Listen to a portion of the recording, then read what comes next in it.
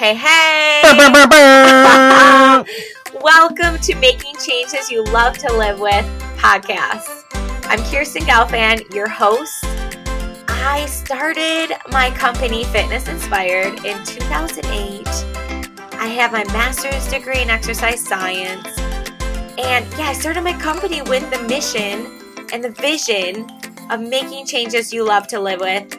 And I'm so excited to continue doing that every single day. And I'm going to be here weekly with your dose of inspiration, applications, strategies, and tips to make changes you love to live with.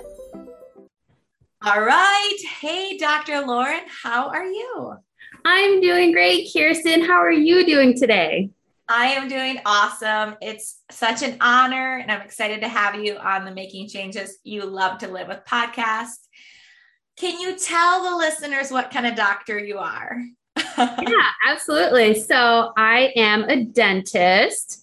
I'm a general practitioner. I am in family dentistry, so a general practice where we'll see you for teeth cleanings, if you need fillings, or if you need something more invasive like crowns or root canals or extractions, we do that too at the office. So anything that pertains to your oral health. Awesome. And you're my dentist. And I was just saying before we hit record, I was like, you are so gorgeous seeing you without your mask, with your hair down. So looking good. So the reason why I asked you to be on the podcast is I'm what you might call a difficult customer when it comes to the dental work. And the reason why is because I'm like asking all the questions. I went from being completely healthy, I've always gone to the dentist, and I had braces, so the orthodontist growing up and stuff like that. But I didn't have any like experience with seeing any specialists or anything like that until I was 29. And then boom. Besides that, I just had Addison, I had a baby. So that was a little bit of experience with doctors. But when I was 29, I was diagnosed with thyroid cancer. And so after that, I'm just very conscious of any x-rays and things like that. So I'm always saying to you, Dr. Lauren, and whoever's helping me out, cleaning my teeth, I'm like, okay, but do I have to get my x-rays? So this is the backstory. And so you were so awesome the other day. And I know like you're super busy. So I appreciate that you took the time in the office to explain, and you're taking the time today to help us, because I said, okay, so if I want to just really minimize my cavity risk, what are some things I can do besides brushing my teeth and dental flossing? Like we hopefully all know that. But talk to us a little bit about other things that we can do if we're like, okay, maybe I don't care. Maybe I'm okay with getting x-rays often. Like maybe the listener's like, okay, I'm not worried about getting x-rays because you guys take all the precautions and everything. I'm just being difficult. But still, we could all help from, working on our cavity risk, minimizing that. And I just had a friend say the other day, she's like, I just have bad teeth. Like, I don't know. No matter what I do, I think I'm always going to have bad teeth. And then some of the things you told me the other day, I was like, I wonder. I'm not going to say, oh, hey, girl, I'm going to give you some tips. I'm not doing that. Don't worry. I'm not that kind of friend. But tell us, give us some tips about how we can minimize our cavity risk. Yeah, no, that's great. And I just want to say you're not a problem patient. I love it when patients ask questions. I'm passionate about teeth and oral health, so I love to share this information. And I really find that, education is power. So just knowing, what a cavity is and what your risk is and how to mitigate that. So I always like to say that, things that contribute to cavities, it's a multifactorial process. It's not that you eat one bar of candy and then boom, you have a cavity. There's lots of different things that go into it. So There is a little bit of a bacteria or genetic component to it. Some people just have more aggressive strains of bacteria in their mouth. So they might be fighting an uphill battle, meaning they need to work extra hard at keeping things clean.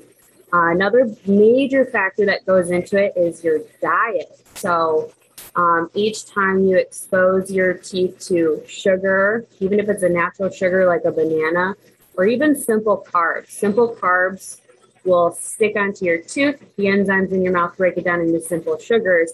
And then it's this combination of things that you think are healthy, like fruits and granola, but those things stick to your teeth and they break down into sugars. So the cavity process, each time you give the bacteria in your mouth sugar, or if you create an acidic environment, so even a diet soda, lots of acid there, it will feed the bacteria. The pH in your mouth drops, so things become super acidic. And then minerals in the outer shell of tooth structure, which is called enamel, will be lost. So on a microscopic level, things become more porous. When the tooth enamel loses minerals, that process can't ever be reversed, but you can maintain it and keep it from losing more minerals. So people will hear, oh, I have soft teeth, I have bad teeth. Well, it's because you have kind of destroyed the outer shell a little bit and made it, at higher risk and softer because of all the bacteria and the sugar and the acid. So you'll have these weak spots, which in the dental world, we call them demineralized areas because you've lost minerals. Sometimes they show up as white or brown spots on the teeth. So if you have those little white spots on your teeth, or sometimes they're brown, those are those demineralized areas. So they're always going to be at risk for turning into cavities. So how you minimize your risk, let's say if you have a high risk diet with all those sugars and acid, is you want to decrease your frequency. If you are sipping on Diet Coke all day or snacking all day, you're just continuously feeding the bacteria sugar and you're making your mouth more acidic, and then you're losing more minerals. If you want to still have those things, I would suggest maybe having them in one setting. So instead of sipping all day, maybe just have, okay, can't give up my Diet Coke, I'll just have it at dinner time, and then that's it. You're just having that one exposure. So after you have an acid attack or sugar attack in the mouth, the pH does gradually go back up, and that's your safe zone, is when you have a neutral pH. Okay. So if you are having these sugary things or acidic things, you want to try and neutralize the pH. So, rinsing your mouth out with water. If you can get to a toothbrush and brush all of those things off, that'll return your mouth to a healthy pH or the neutral zone.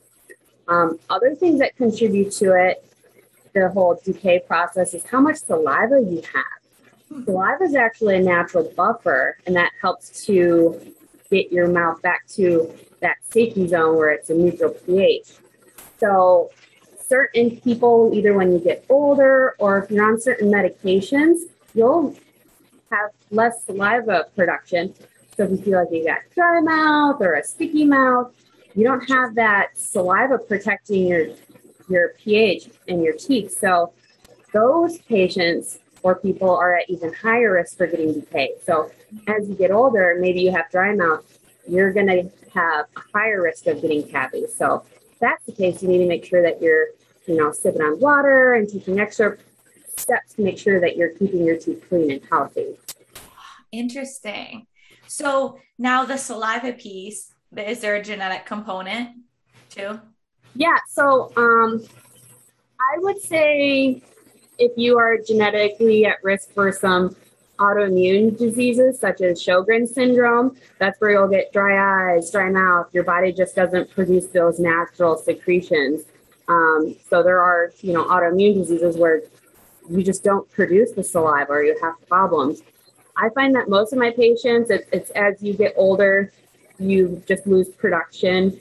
But a lot of times medications will decrease your salivary flow. A lot of hypertensive medications, some, stimulants for ADHD, that can decrease your saliva production. So there's a big correlation I find with medication-induced dryness.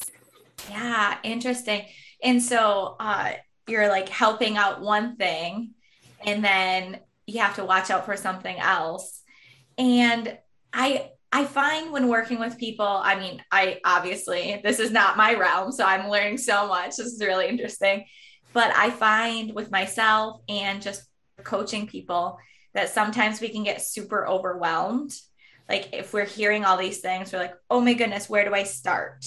So, do you have any thoughts so far about like if you're like, oh no, where do I start? Like, what are some little things that you think would really help out? Yeah, for sure.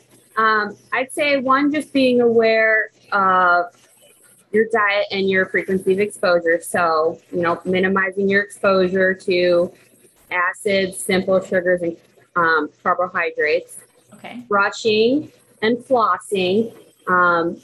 Brushing with good technique and for the full 2 minutes. The average American only brushes their teeth for 20 seconds. So set that timer, time yourself. Slow down with your toothbrushing too. Most people scrub back and forth really fast. And what you want to do is small little circles and little scrubbing actions on your tooth if it's a manual toothbrush. If it's an electric toothbrush, you just slowly drag it across and let that electronic toothbrush do the work for you. Okay. Flossing techniques. Okay, hold on. I just have to tell a personal story. Yeah. So, like, I have a electric toothbrush. Okay, but I bet you, I mean, I watch my husband do it, and he probably does it right, and then I watch myself do it, and I'm just like, like coming across. Like, you can't see me if you're listening to the podcast, but I come across pretty quick when I should really just stand one tooth longer, probably. Yes. It's almost painstakingly slow how slow you're moving that toothbrush, because the bristles are moving at sonic speed. They're doing all the work for you, but if you move it too fast, then it doesn't have a chance to work on the tooth. Okay, got it. So I need to work on that. Okay, so you were saying I cut you off. Flossing. Yep. So monitoring your diet, flossing and brushing with proper technique. With floss specifically, a lot of people will use the floss picks because they're convenient. The downside to those floss picks is it's such a tight line that you snap it in and you can't really curve that floss around the tooth. So traditional string floss is more effective. So with that string floss, you want to push it in between your teeth, and then you're going to hug both strands to one tooth.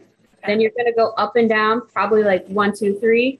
Then you're going to stay in your contact, flip the two strands the other way so that you're hugging the contours of the second tooth. Then you go up and down a couple times, and then you snap out. So most people don't floss with proper technique. If you just snap in, snap out, you're not actually getting the plaque off of the teeth. You're just pushing it in and out, and it's not effective at that point.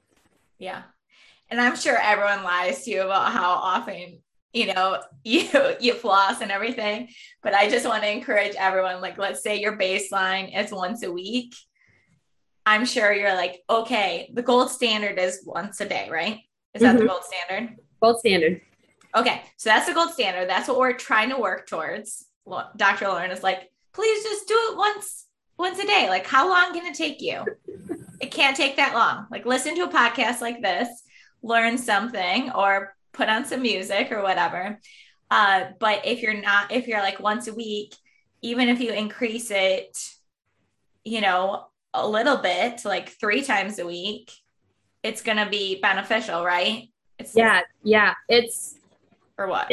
It's your gum health will dramatically be improved the more you floss, even if it's just adding a couple of days per week. And then if you are an inconsistent flosser, there is a tech gear, I guess, you could use to elevate your flossing game. It's called a water flosser. It's by Waterpik. And that is actually a very effective tool to floss if you are inconsistent with your string floss. It's a pressurized water and irrigation system. And the studies have shown that if you're using it on the highest pressure setting and you're not rushing through, it's as effective as string floss. So if you just can't figure out the string floss, it's too cumbersome, I highly recommend getting a water pick. And we've seen huge improvements in our patients' gum health with inconsistent flossers who started consistently using a water pick. Again, you would want to do it at least once a day. Okay. So now with the water pick, I had a water pick when I had braces, I remember. Mm-hmm. Is it just called a water pick and just any brand is probably okay? Or is it a special kind of water pick? Yeah. There are a couple different products out on the market. You want to make sure that it's a pressurized water irrigation system. Okay. There are other products out there that will do puffs of air and water called an air flosser. I don't find that one to be as effective, but if you're getting pressurized water through a device called a water flosser, my favorite brand's Waterpik, but if you find any water flosser that is pressurized water, then that will be beneficial.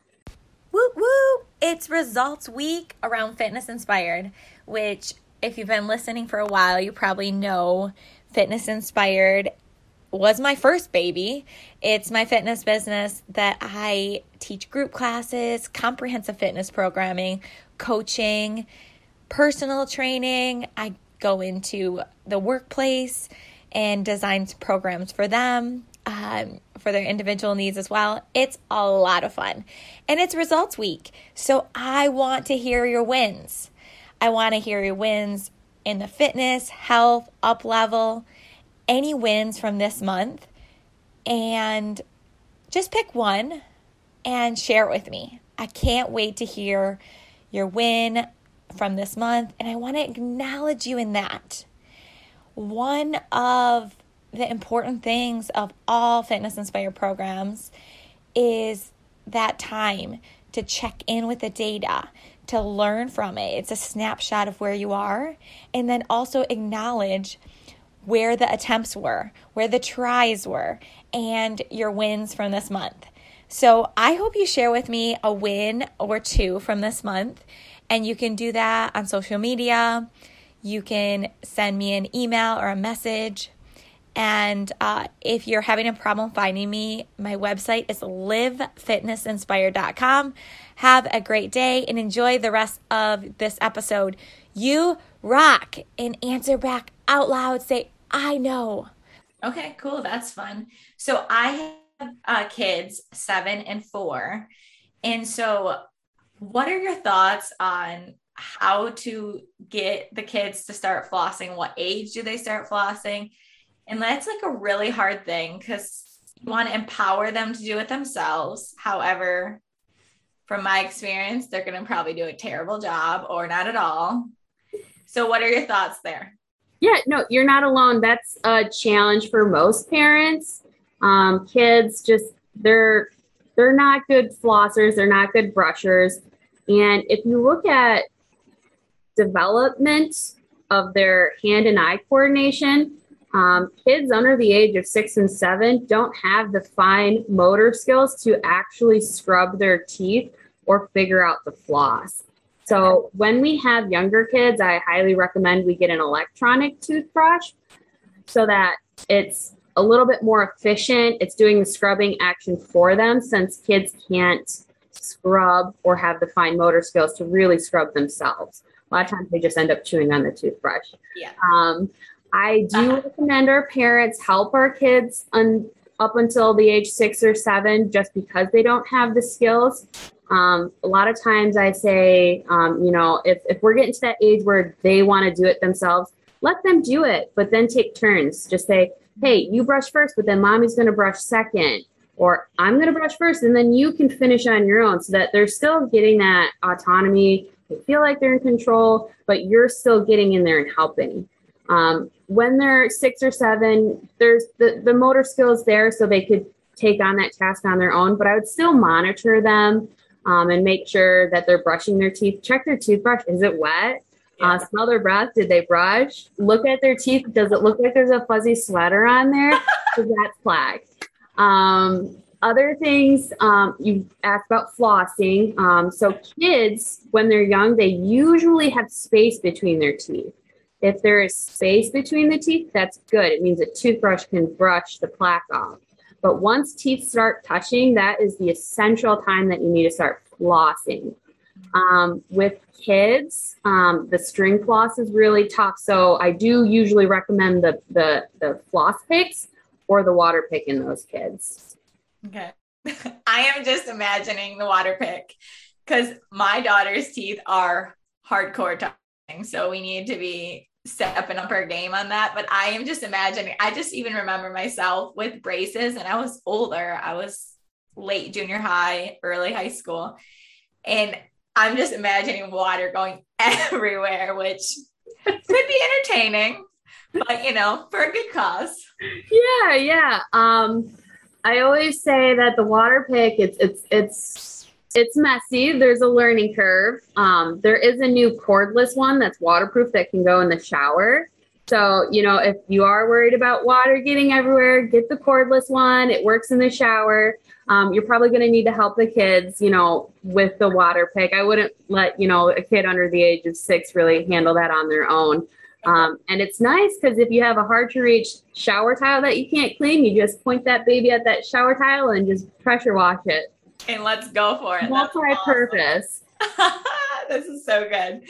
All right, sweet. So I am just remembering that friend I talked to mentioned earlier. She was saying and I never thought about going into this much detail, but I'm just curious what you would say. So she was saying the order of flossing, using mouthwash, brushing your teeth, she thought it mattered. And I was like, oh goodness, I don't think that, I have no idea, but it seems why would it matter, the order? Is there a specific order or anything when you're incorporating flossing, brushing, and mouthwash? There's no right order. I find it really comes down to preference. As long as you're doing both actions, the flossing's to clean in between your teeth and the brushing's to brush the other parts of your teeth. So as long as you're mechanically removing that plaque and disturbing the bacteria, there's no right order. I guess the only time order really matters is if you're on a special toothpaste, a prescription toothpaste that has prescription strength fluoride in it. I will recommend that to some of my patients who have high risk for decay. The extra fluoride, fluoride in general is a naturally occurring ion that is found in nature. And I talked a little bit before about demineralized teeth. They get a little bit porous, a little soft on the enamel layer. Well, that fluoride ion will go into those microporosities and make it more resistant to losing more minerals. The fluoride doesn't permanently attach to the tooth, so it does need to be reapplied, but it's really good at, protecting those high risk areas and decreasing your risk for future cavities. So I will prescribe a prescription fluoridated toothpaste for home use. It's like giving yourself a fluoride treatment at home. That is the only time order matters, because that should be the last step that you do, because when you're done with that toothpaste, you spit it out and then you don't rinse because you want that fluoride to sit on your teeth. So, if you have that special toothpaste, that's really the only time that the order matters. Oh, that's interesting. Cool. So you said earlier kind of how, which is the same way bones work too with aging. You were saying, what was it?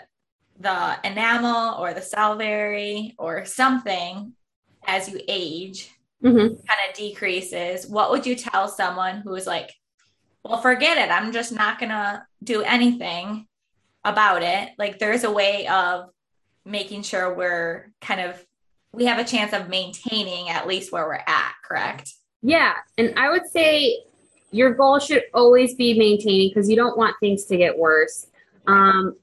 It's good to know that you have factors that you're working against, because it means you are fighting an uphill battle.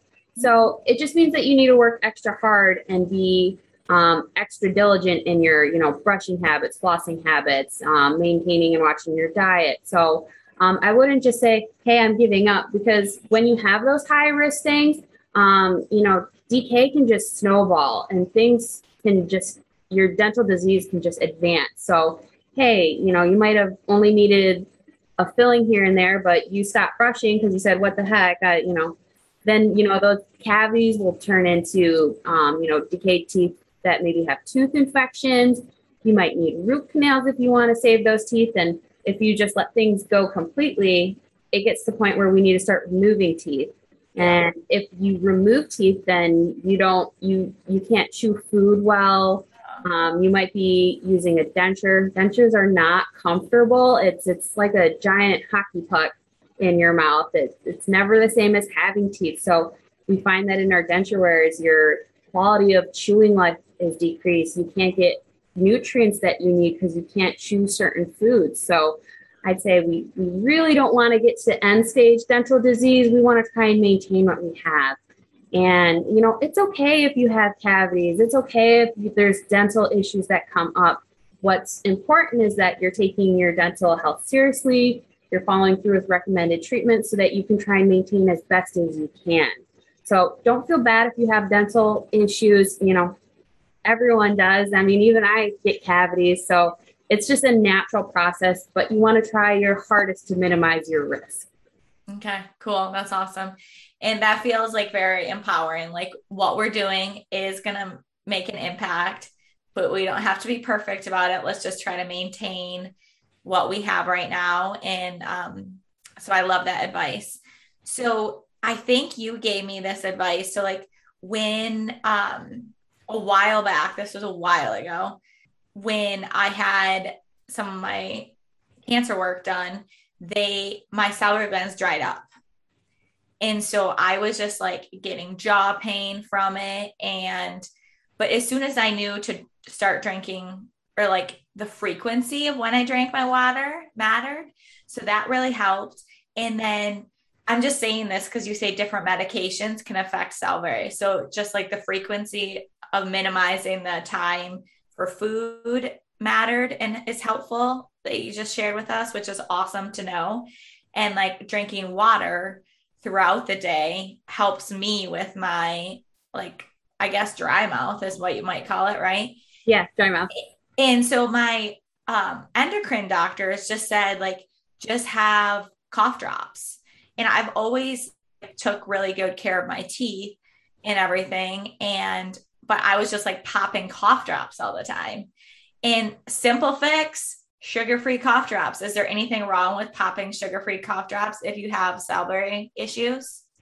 No, that's actually a really good tip. If you have some salivary flow, you're trying to stimulate your saliva. So saliva gets secreted when your mouth says, oh, there's food in here that I need to start breaking down and chewing. And so if you have something that's sugar-free, that's best because it's not contributing sugar to the bacteria in your mouth. But then there's something in there that your salivary gland thinks is food that it needs to start breaking down. So it does help with production. Sometimes sour things can help with production of saliva. I would say that probably one of the better things than just a cough drop is to find something with xylitol in it. Xylitol is a sugar substitute that the bacteria can't use. And studies have shown that if you have enough xylitol throughout your day, it can actually decrease the bacteria that causes decay. If you have too much of it, it will act as a GI stimulant. So it's a fine balance, but I would say, I love xylitol products, and there's a lot on the market now. They've got xylitol suckers, xylitol lozenges. So there's more and more products coming out on the market that are geared towards alleviating dry mouth or stimulating natural salivary flow. Interesting. So this is the first time now I'll probably notice it listed somewhere. So where do you find this stuff? Amazon, online. Just search for xylitol? Yeah, xylitol products. Sometimes they have it in the oral healthcare aisle. I know that I think Oragel will have a lozenge. I think that might have xylitol in it, but a lot of times I just direct my patients to look online. They have it on Amazon. So There's direct sellers who have it too. A lot of times we recommend it to our patients undergoing cancer treatment because the chemotherapy will just pretty much stop all salivary flow sometimes. Yeah, it's insane, right? And I think it's just important to think of how different things are interacting. And this has really made me think about some things that I would never know is interacting with something else. And it's all a balance, right? So this is very cool. I loved this. Thank you so much. Is there anything else that you're like, you want to say to like most of your patients, like, here's your time, like say it to us. Like, what do you think? Is there anything that I didn't ask you that would be really helpful for us as consumers, for our dentists? No, that's a great question. I would say, just the golden rule, brush twice a day for 2 minutes, floss every day. And then don't be afraid to go to the dental office, even if it's been a little bit of time. Maintain your regular visits and cleanings and checkups so that you can catch problems when they're small rather than waiting for it to become a tooth emergency. So, take care of yourself, take your health seriously, and go visit your dentist every 6 months. And thank you so much for having me. This was a lot of fun. It was so much fun. So if people are listening, they're like, I want to, learn more from Dr. Lauren or connect with her or go see her if she lives in, or if whoever lives in the Grand Rapids area, where can we find you? Yeah, absolutely. I am at Cascade Family Dental Group, and you can find our webpage. It's cascadefamilydentalgroup.com. From that webpage, there is a link to send a message. So you could always send a message on that webpage. If you want to email me directly, you can email me at laurenvanderhoof@gmail.com. My name's spelled a little differently, so I'm sure we'll post that email for you in the link. Yep, exactly. We can put it in the description so that way they can connect with you and spell it correctly. Right? Yes. Perfect. All right. Awesome. I know Kirsten is a rough name too. So I'm just like, I'll answer to whatever. But at least Lauren's easy to say. So we're happy for that. Yep. We're happy for that. Well, thank you so much, Dr. Lauren. I can't wait to see you next time. And you rock, girl. Oh, hey, you rock. And I look forward to seeing you at your next checkup. Woo-woo. Thank you. Yeah, you're welcome. Woo, woo. Oh, yeah, you did it.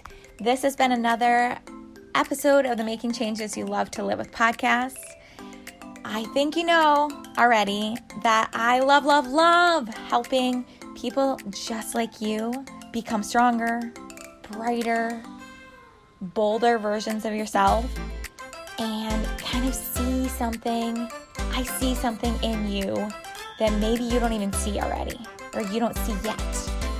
Okay? So I just want you to like soak that in and receive it.